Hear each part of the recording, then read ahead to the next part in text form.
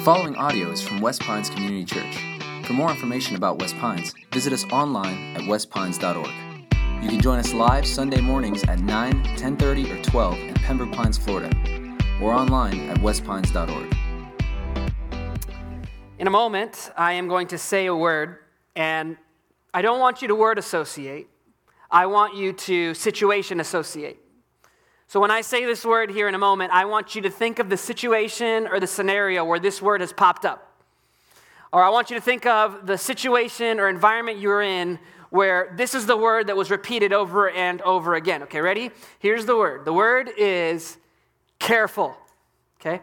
Think of that word, careful. And I want you to envision in your mind what comes to mind, what environments, what situations have you been in where you use the word careful.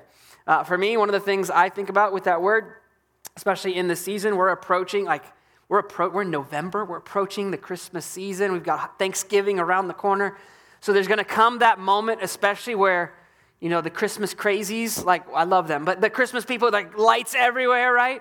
It's going to come to that moment where you're going to be hanging some lights, stringing some lights, and you're on a ladder, and you're trying to reach the top, but you can't quite reach it. And then you look back down, and there's a step in front of you that says, literally, not a step, right? And you're like, all right, guess I got to take it, right? And you step on that, and like somebody's holding your ankles, right? That's a moment where I think of the word careful. For us right now, my wife and I, we have a 2-year-old, and we have another one coming on the way, which is exciting. And so with this 2-year-old, he's kind of in this place where he thinks he can do things that he's not coordinated enough to do. And so he'll be at a playground. He's writing checks that he can't quite catch. And so it's like he's on the playground, but it's us following around, making sure and saying, Hudson, be careful, okay? Now, implicit in the word careful, and whatever situation you probably envisioned when you thought of that word, implicit in that word is that there is a potential for harm. That's why you use the word careful. You use the word careful because care is needed, or else you're going to experience some danger or harm. And we've been studying over the past few weeks this passage in Deuteronomy chapter 6. It's called the Shema. It starts in verse 4 of chapter 6. And as we've been studying, it's teaching us about how to train our kids to love the Lord their God with all their heart, soul, and might. But right before Deuteronomy 6 verse 4, in verse 3, the word careful pops up, and I want you to look at it because I think it's instructive for a couple of things. Look with me at verse 3 of Deuteronomy chapter 6. Here's what it says. Hear therefore, O Israel, and be careful to do them. It's speaking about God's commands, his purposes. Hear therefore, Israel, and be careful to do my commands and purposes, that it may go well with you, and that you may multiply greatly as the Lord, the God of your fathers, has promised you, in a land flowing with milk and honey. So right before he goes into this section that calls us to raise our kids to love the Lord with all their heart, soul, and might, he says, listen, you need to be careful. In other words, let me caution you and take care, because it's easy to slip into this place where you forget to do what's most important, to be careful to keep the commands. There is something at stake. So he asks us to have proper care. And listen, life is busy. Life is full of taking kids to school and tutoring and athletics and after-school clubs and trying to find some family time and some alone time as parents, and time for you and your spouse, and time to work on your finances and pay bills, and time to do all sorts of things. Life is busy. And in the busyness of life, it's so easy, unless we're careful, so easy to forget the most important thing that God has given to us. So easy to forget it. So he says, be careful. Now with that in mind, I want to show you, parents, grandparents, future parents, I want to show you Deuteronomy chapter 6. Let's read verses 4 through 9. Just follow along there in your Bibles or on the screen as I read. It says, Hear, O Israel, the Lord our God, the Lord is one. You shall love the Lord your God with all your heart and with all your soul and with all your might. And these words that I command you today shall be on your heart. You shall teach them diligently to your children, and shall talk of them when you sit in your house, and when you walk by the way, and when you lie down, and when you rise. You shall bind them as a sign on your hand, and they shall be as frontlets between your eyes. You shall write them on the doorposts of your house and on your gates. This is a passage we've been studying over the past few weeks, and if you're just joining us for part 3 today, I can't encourage you enough. Go to westpines.org. Go on there, click on previous teachings, and listen to the previous messages. And so today, we're going to look at a moment or categories for our parenting. And if you would, there's a handout that you received in your bulletin. Go ahead and grab this. We're going to be using this as a companion, as a guide. Grab a pen, and if you don't have one, there's one in the chair back around you as well. So grab a pen and your handout, and here's what I want to give you. From Deuteronomy 6, 4 through 9, here's a starting point for your parenting. So if you're a current parent, I want you to write this down. If you're a current parent, write this down. Based on the truth, not this part, based on the truth of Deuteronomy 6, 4 through 9, write this down. Here it is. I am primarily responsible for the spiritual development of my child or children. Write that down.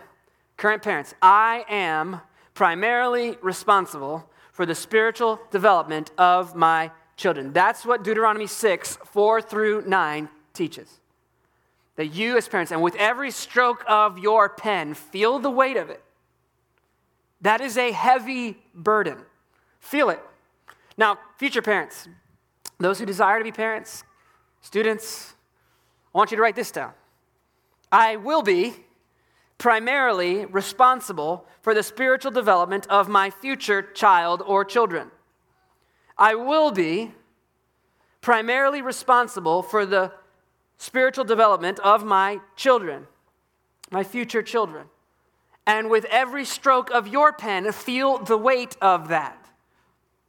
That is a high calling. Now, this is something that's true in business, athletics, education, every sphere of life. Here it is. We can never get better at something that we're unwilling to take responsibility for.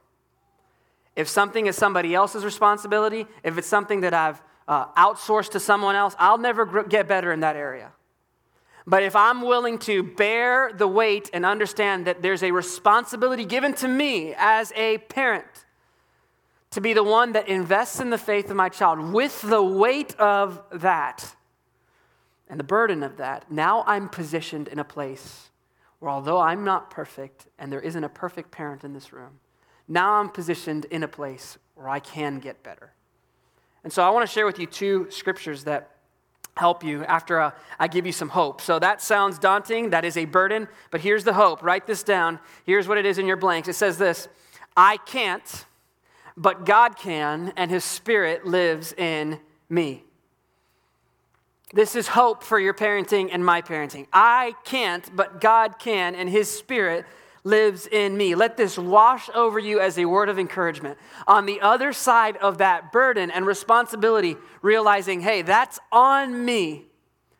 The spiritual development of my children, God has given me that responsibility. On the other side of that sobering and humbling admission, I now come face to face with my inability and my desperate need for God to come through.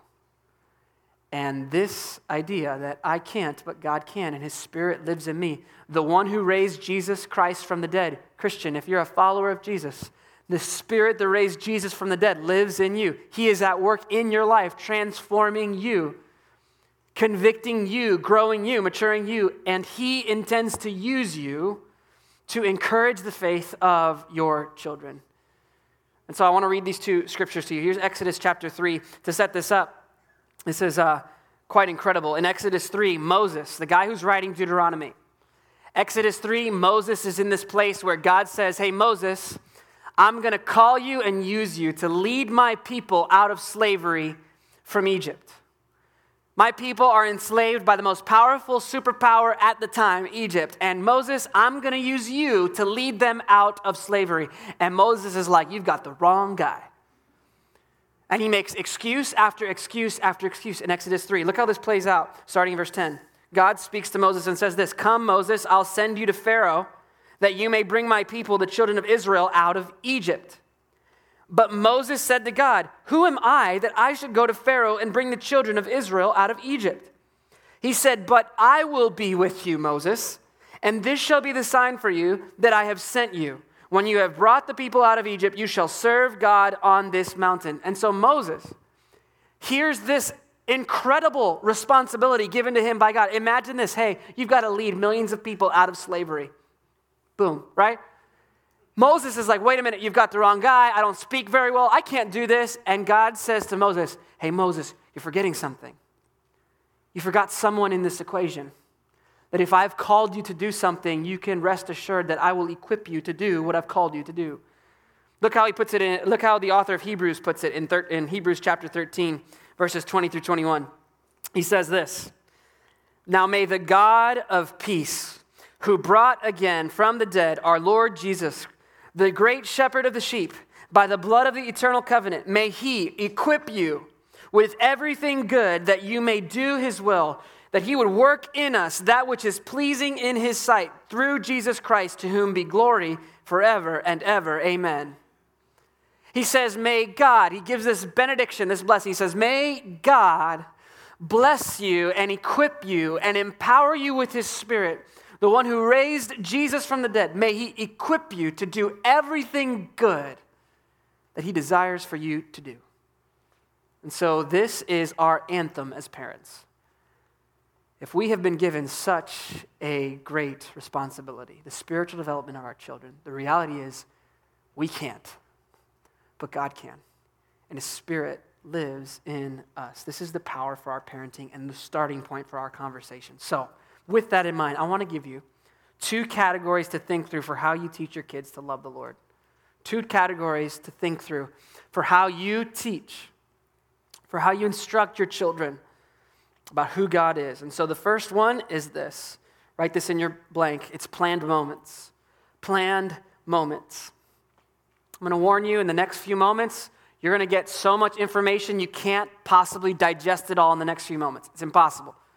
So what I encourage you to do as you're filling this notes out, when we finish up today, snap a picture of your notes, save it as your background on your phone, let it be something you come back to, discuss it in your groups this week, discuss it with your spouse.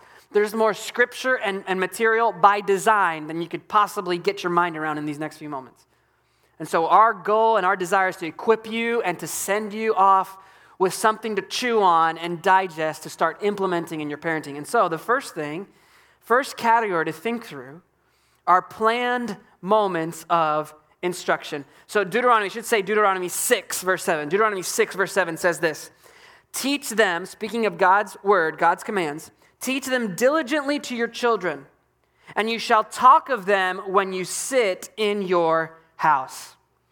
Put simply, parents, we are called to be teachers of God's word.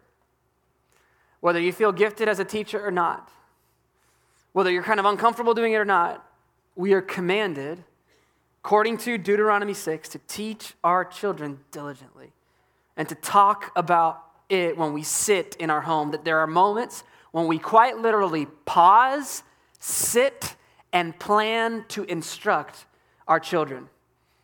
And what I want to do is, in these few moments, equip you with some simple ways to do just that. I remember when starting to get older as a boy, approaching teenage years, there came that turn where my parents could no longer help me with my homework, right? Parents, many of you have experienced this, where you're like, let me see that textbook, right? And you're like, I don't know, right? And now there's YouTube, right? Back then, there wasn't YouTube that they could just, calculus for dummies, right? So you can't do that, couldn't do that back then. But I remember, and the choice that any parent is given in that moment is to say, sweetie, I'm sorry, I have no idea what to do. I'm just going to have to get a bad grade. Oh, you could do that, or you can figure out who you need to call, or what you need to do, or what book you need, or what resource you need to educate yourself to be able to help your child. And when it comes to teaching our children and instructing them about who God is and instructing them how to love the Lord with all their heart, soul, and might, maybe you're in a place where you're like, you know what, I honestly don't know where to even begin. That hasn't been a part of my parenting experience. Then first of all, I'd say you're in the right place. You're in the right place. But let me encourage you. Learn. take responsibility of it and get better. Commit. I'm going to get better in this area. So here's some ways that you can do this and implement this. Here's what I mean by planned moments. Consider what to teach. That's the blank in letter A. What to teach. What to teach. 5 questions to ask and answer. So these are 5 questions that our Next Gen ministry team, kids, students, young adults, we've worked together and we've fashioned these questions as tools that we want our kids that are part of our church at West Pines and our families, we want our kids to grow in increasing depth of understanding of these 5 questions. So I want to give you these 5 questions as a tool for you to use as content for how you teach your kids. Here's the first question that we want to ask and answer for our children. The first one is this: who is God? Who is God? We want to have times where we sit our children down and we teach them in whatever way, creative ways, that God is loving and kind, that he's gracious and merciful. We want to teach them that God is holy and righteous and just. We want them to know about the nature of God, that he is present and near, that he is so big, he's creator over everything. He made the stars and the galaxies. He made it all, including them. And at the same time, he is so connected to every detail of their little lives. We want them to know about the nature of God as Father, Son, and Holy Spirit, that we can be made right with God the Father and enter a relationship with God through Jesus Christ, the Son of God, who died for our sins and rose from the grave. And we want them to know the Holy Spirit who walks with them and indwells them and helps them to become more and more like Jesus. We want them to know the answer to this question in increasing depth. Who is God? And then as they get to know who is God, there comes this moment. It's a holy uh-oh moment.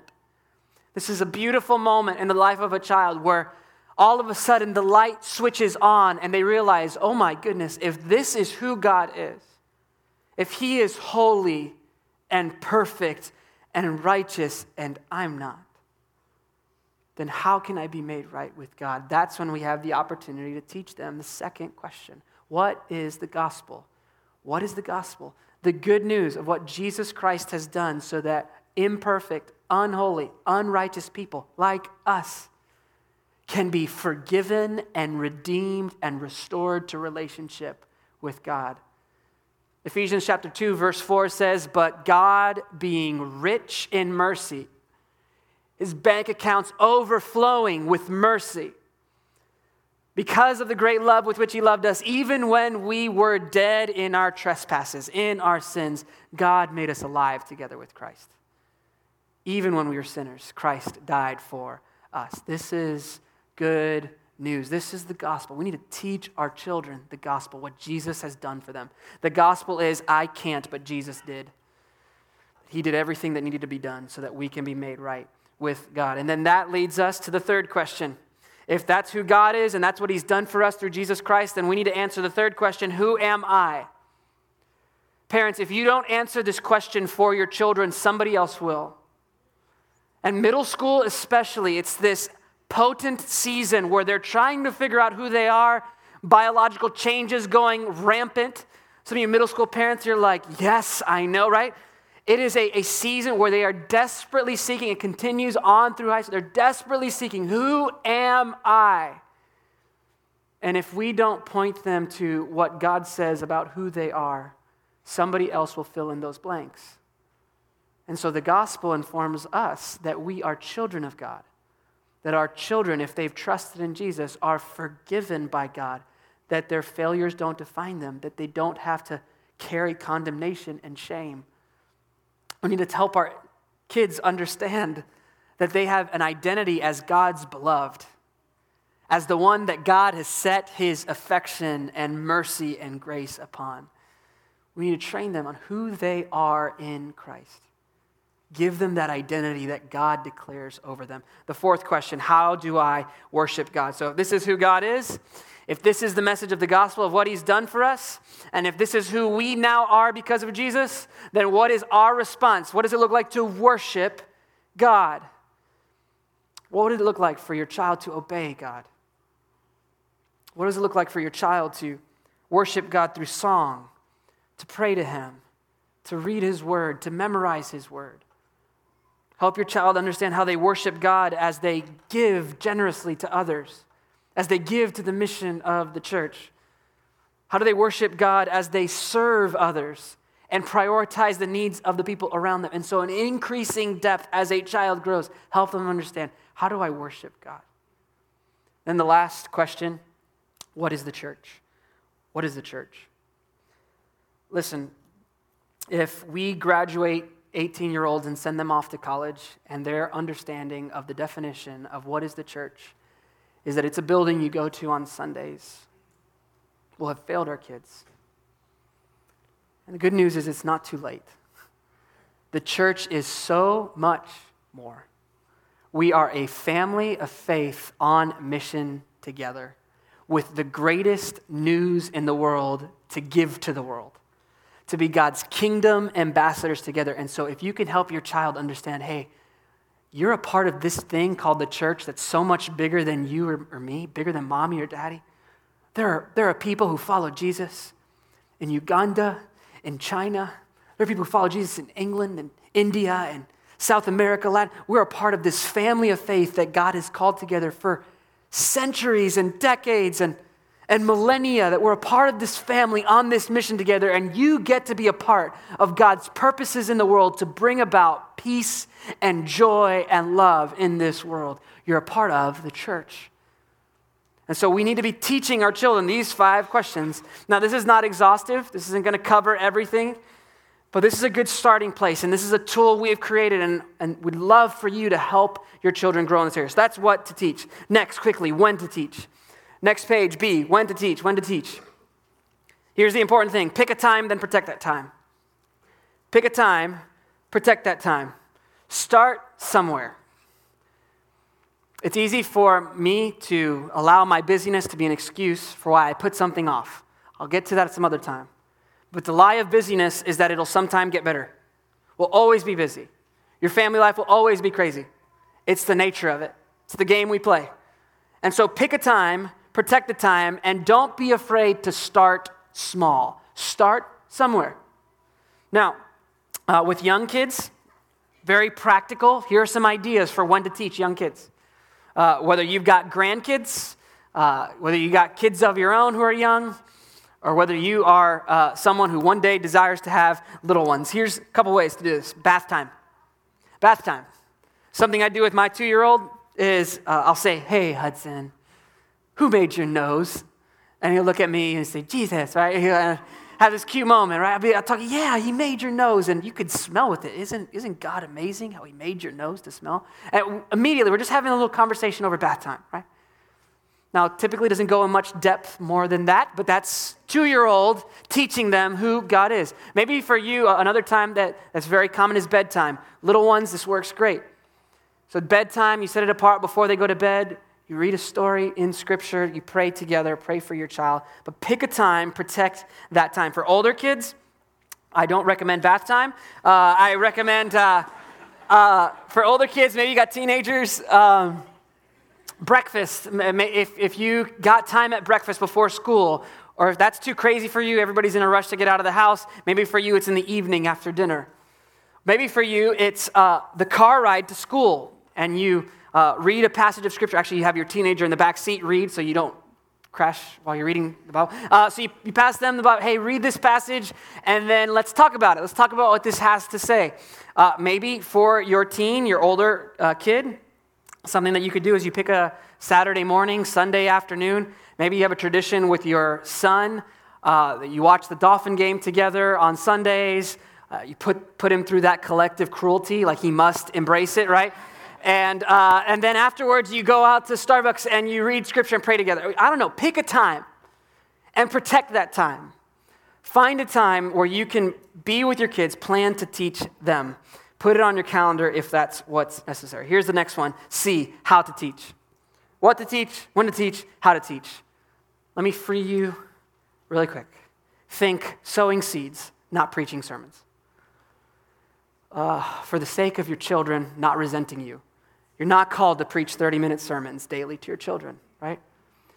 If we can have in our minds today or this week, I want to sow this seed of God's truth in the life of my child, That's my goal. And I believe in the promises of God that he says when we sow seeds, he is faithful to bring the growth and harvest he intends.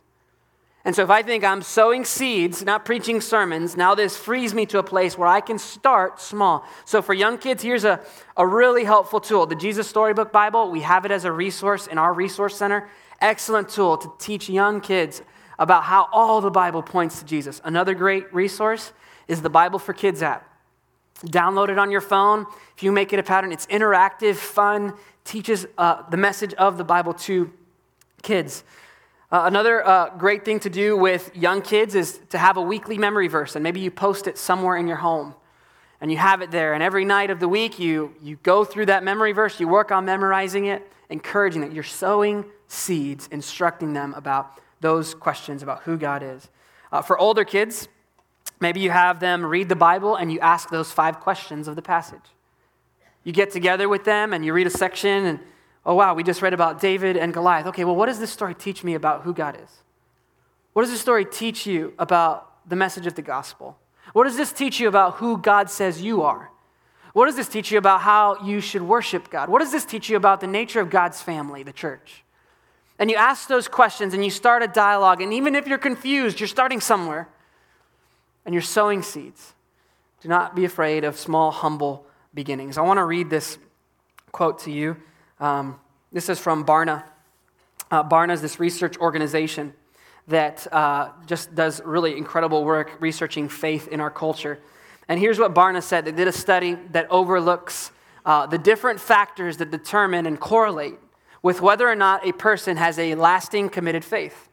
And so they examine a number of factors. They look at people's church involvement, church attendance. They look at whether or not you've been in a small group or served at your church or you give to your church. They looked at all of these different factors that relate to a person's faith. And the most predictive factor that correlates strongest with a committed faith is regular Bible reading. Regular Bible reading. So that's to say that if a person regularly reads the Bible,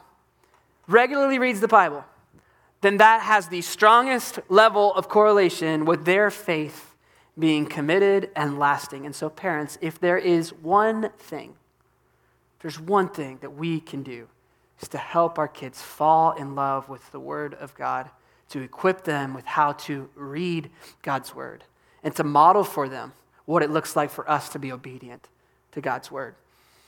Maybe if you have older kids, you can take the challenge from last week that Pastor Roby gave us to these 2 resources. He said, disciplines of a godly man for the fellas and disciplines of a godly woman for the ladies. And the invitation was to get these books, order them on Amazon, and start reading them. Here's a simple, practical way. If you've got older kids, how about you get an extra copy for your teenager, and you say, hey, sweetie, we're gonna read through this together, or son, we're gonna read through this together, and I'll buy you lunch on me on Saturdays, or we'll hang out. It's always on you anyways, but let's be real.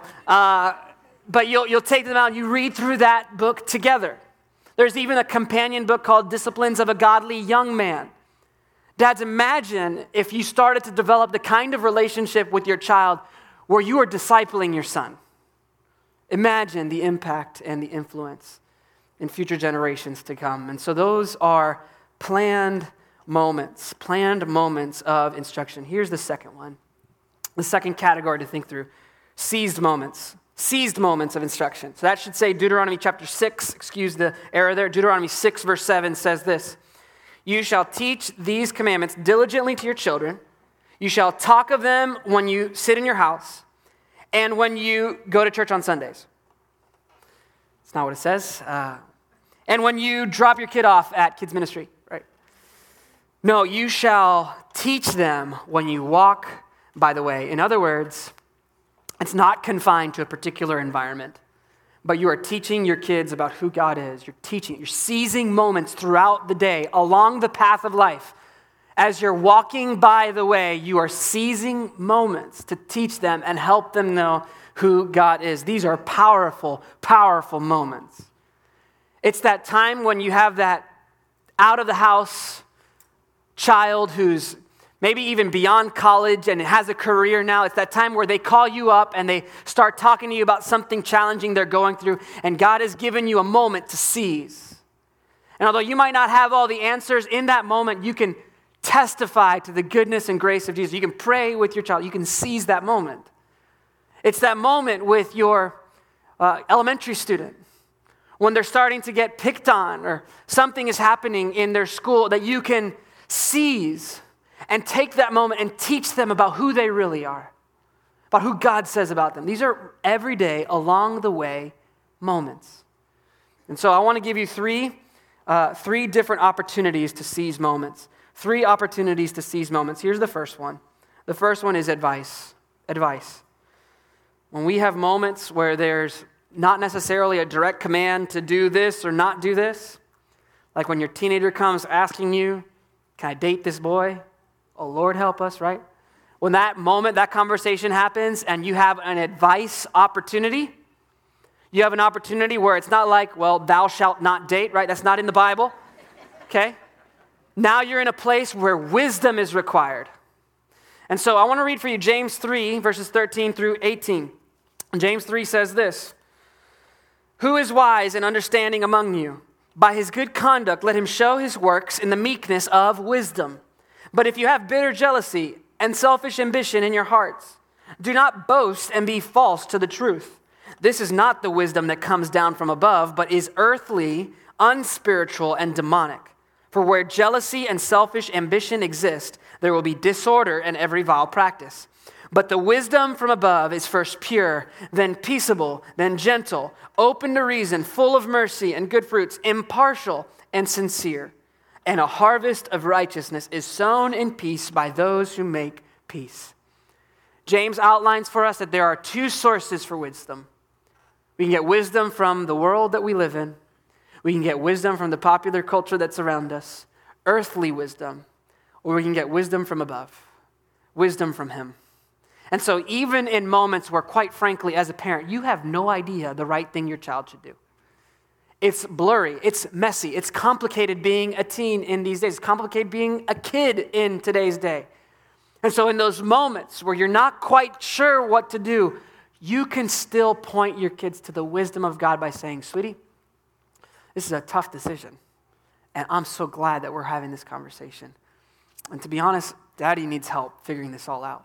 So let's do this. Let's pray together. Let's ask God to help give us wisdom for how to move forward." And then you stop and you pray. And you're seizing a moment, even when you don't quite know what's best to do, to point them to the wisdom of God. Find ways to point them back to the gospel.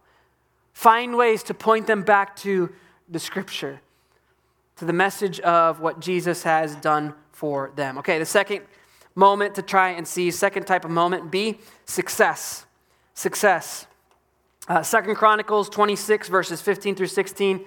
It is a powerful passage. In fact, one of my favorite stories in all of the Old Testament is 2 Chronicles 26. It's about this guy by the name of Uzziah. And Uzziah was this great king, and he just did so many incredible things.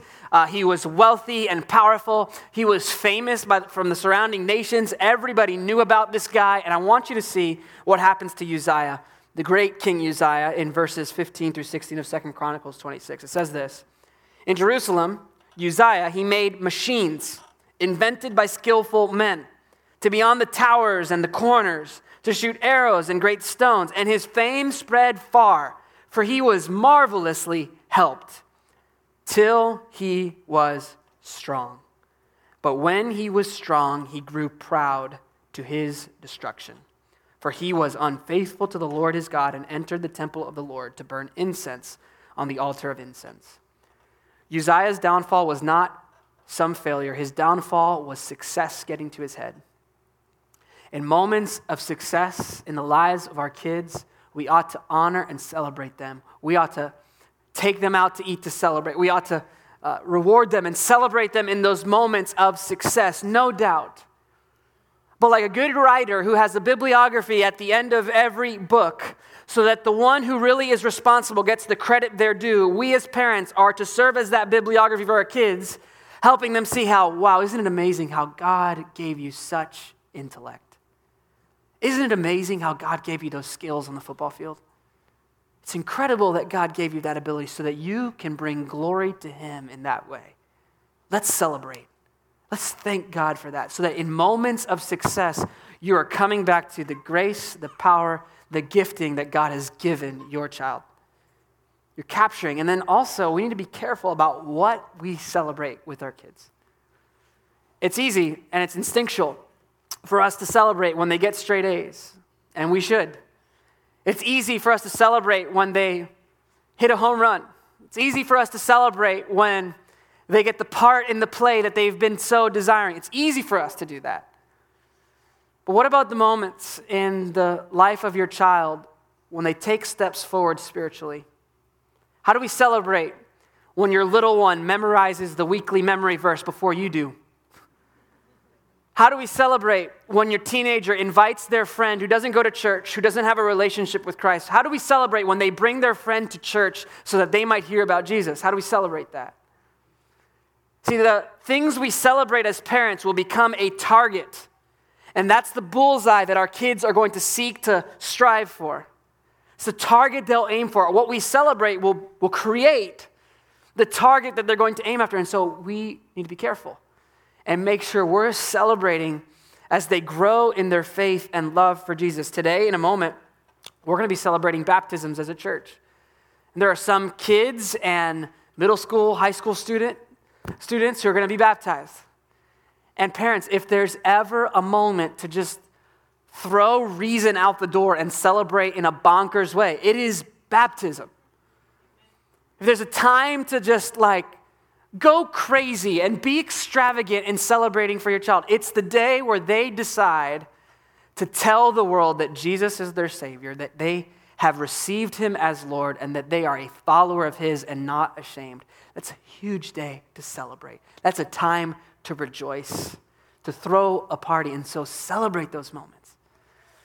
In fact, in a moment, when we do that, even if your child isn't getting baptized today, I encourage you, go to kids ministry, grab your child, pick them up, go to middle school ministry, grab your middle schooler, bring them over to this back tent area and seize that moment as people are getting baptized to teach them about what's happening. Pull your daughter aside and say, sweetie, you see what's happening? That person right there, Jesus, has changed their life. And they're wanting to tell all these people around here, their church family, they want to tell them what Jesus has done for them. Seize that moment. Celebrate that so that when the day comes that they have put their trust in Christ and they're ready to be baptized out of their own decision, now they have it set and framed in mind of just how amazing and big of a deal this is. So we got to be careful and seize the moments of success in that way. Next one, C, is failure. Seize moments of failure. Look at Psalm 51, verse 10. This is after King David made a huge failure. He had a huge failure, and then he made an even bigger failure to cover up his failure. And so David, after being confronted about his sin, he prays this. He says in Psalm 51:10, "Create in me a clean heart, O God, and renew a right spirit within me." When our children fail, and they will, they have, when they fail, we have an opportunity to point them to the one who can create a clean heart in them, who can renew a right spirit in them. We have the opportunity to, in the midst of their weakness, point to the strength of Jesus, to help them see that they have been forgiven through the blood of Christ and through his resurrection, and that they aren't defined by that failure. That as they wrestle with the huge thing that they messed up, that you help clarify and help them see, listen, this was wrong, you shouldn't have done that. And I just can't sugarcoat that, son, that was wrong. But listen to me, that doesn't define you. You don't carry shame over that. Jesus has forgiven you. There is no condemnation for those who are in Christ. It's in those moments of failure that God is giving us a window to share with them they need Jesus desperately. I want to read this quote to you. This is from a book called Parenting by Paul Tripp. Here's what he says. He says, "Be thankful for these little moments of defiance when your children fail. Don't look at them as the bad moments of parenting, as hassles and interruptions. These are the good moments of parenting. These are moments of grace. Parents, listen to this. If your eyes ever see or your ears ever hear the sin and weakness of your children, it's never an accident, it's never a hassle, it's never an interruption, it's always grace. God loves your children, and because he does, he has placed them in a family of faith so that you can be his tool of convicting, forgiving, and transforming grace. Imagine reframing the way you viewed those frustrating moments where it's like, again? Here again? I thought we worked through this. If in those moments we step in, we say a quick prayer, little arrow prayer to God, Lord, give me patience and give me grace, give me your heart like you've shown me to my child right now. And then we go to them and we represent the grace and love and mercy and kindness of Jesus Christ, who has been so kind to us. It's in those moments that we can help them see that Jesus is greater than their failures. So here's the question, the last blanks in your outline. Here's the question I want you to leave here wrestling with. When will I plan to teach my kids, and what moments do I need to start seizing? When will I plan to teach my kids, and what moments do I need to start seizing? In other words, when are you going to take this, all these notes that you have, everything you've written down? When are you going to do something about it? When are you going to talk to your spouse about how to do something about it? Or how are you going to talk to your group this week about what you're changing or implementing? All of these tools and things and resources we've given you, we want them for you to chew on and digest and say, okay, how can I start somewhere? And listen, if you're a parent, that if you're just honest, you're just not at the place where teaching your kids is a part of your life. It's just nothing you've done. And here's the thing I would encourage you with. Start somewhere.